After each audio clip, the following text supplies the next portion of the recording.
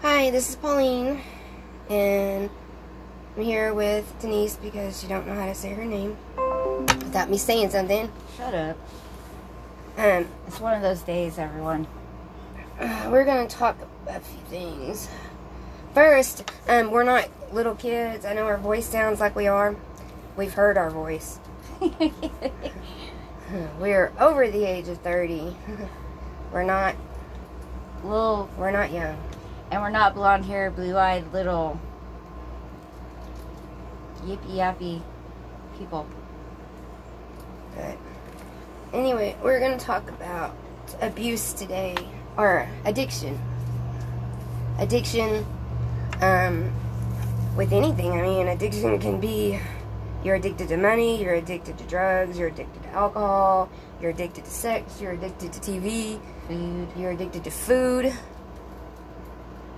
So, if anybody does have an addiction, and people treat you different, it's not cool because you can't help it once it becomes an addiction. It's an illness that you actually need help with.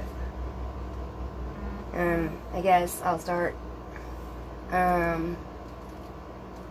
I had an addiction to money at one time. My body was addicted to pills because I had gotten sick and was on treatment for a long time, and they had given me these stupid pain pills, and I had to get off of them. And when I did,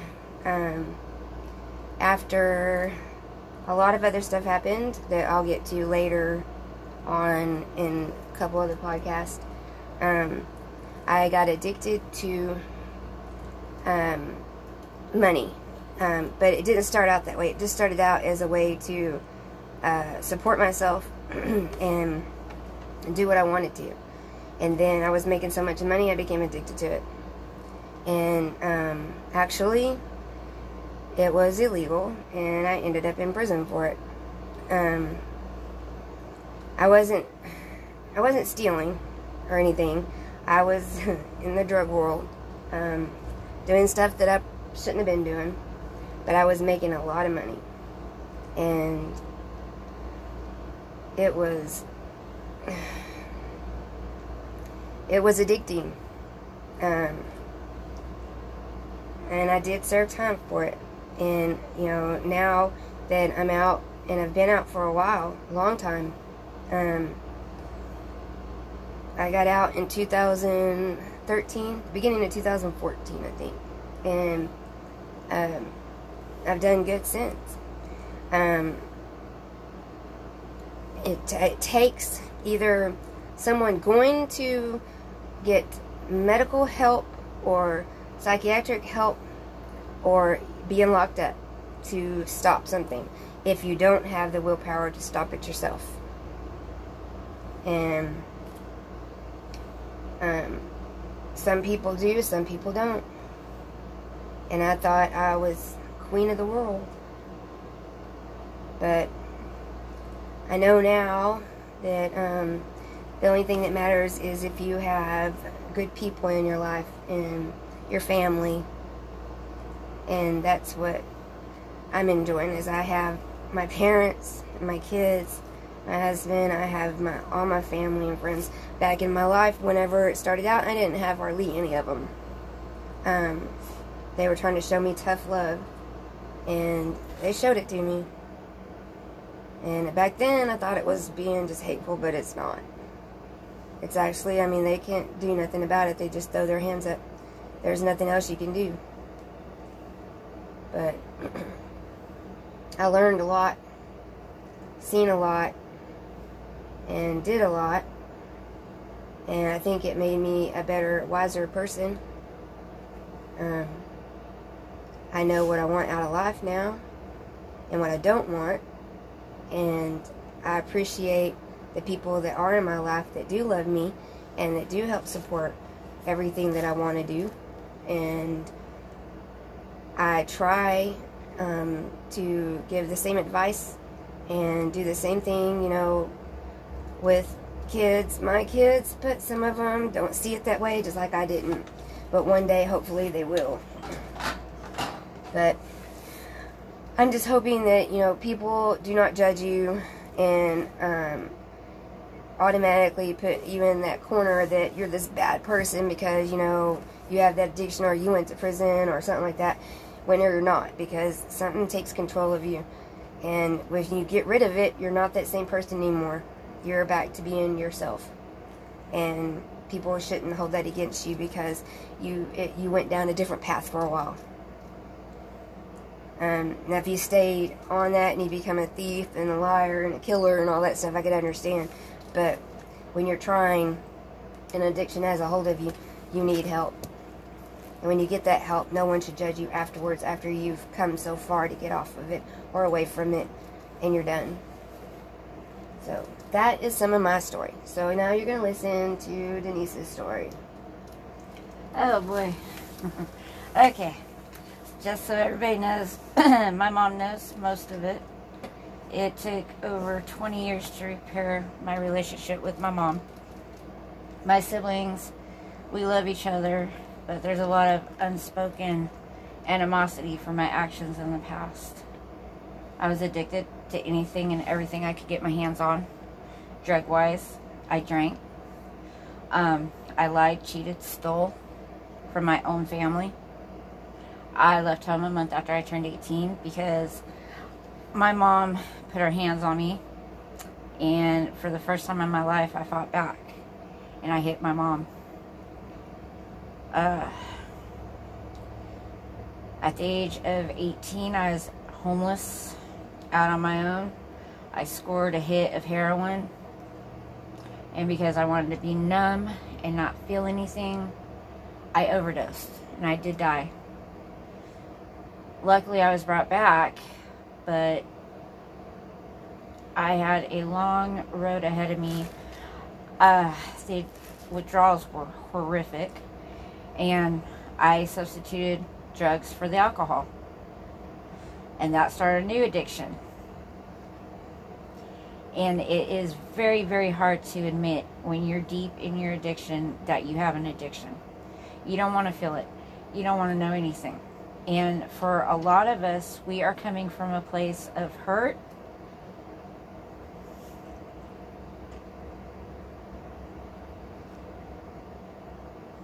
anger, resentment,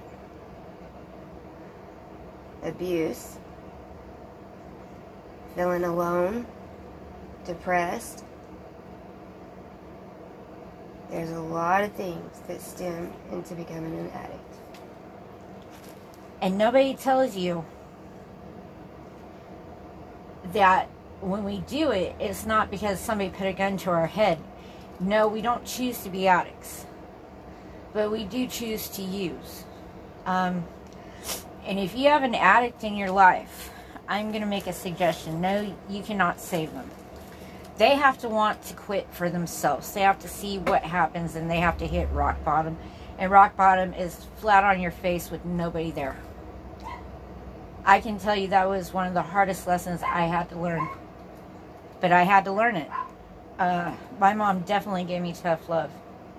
My siblings did. And no, I can't make up for what I did. But I can only be better than I was then. You know, there's always tomorrow. And if you're addicted, I'm sorry. Because I know how hard it is. Oh, we gotta change places. Baby's up. Which is my little baby. My grandson. Our really badass of a child. This is Yuri. Hello, baby. Our baby. And hopefully we break the generational traumas, and this new generation doesn't go through it like we did. I had an addiction to food. I got 300 pounds and I lost it. I've also, had an addiction to being skinny because I was told I was fat, and I ended up anorexic and bulimic. I, you know, not so much money, but drugs, alcohol, food. I think when it all boils down to, and this is what I truly think, unless you've actually been in the place of an addict, you cannot truly know what a living hell it is. We're not like everybody else. We can't just take something and be straight. We have to do it in an overabundance. Or we are in so much psychological and emotional pain that we can't stand ourselves, so we want to numb it. I'm not making excuses, but I am telling you, if you know an addict, they are in pain. Whether it be a prescription narcotic addiction, you know, heroin, any of that, alcohol is a place of pain. And unless they get help and deal with it, and they have to want it for themselves, they're never going to stop. And they cannot stop for you, because they'll go right back to it. They absolutely have to want that for themselves. I had to want to get clean and repair my relationship with my mom. And yeah, my mom knows about what happened with the heroin overdose. And it broke my heart to tell her, because she's already lost a kid. That's not something you want to hear as a parent. I know I would die. So, my mom knows a lot about it. She knows about the stripping I did at 18 to supply my habit. She knows about the dying and coming back. And it has taken over 20 years.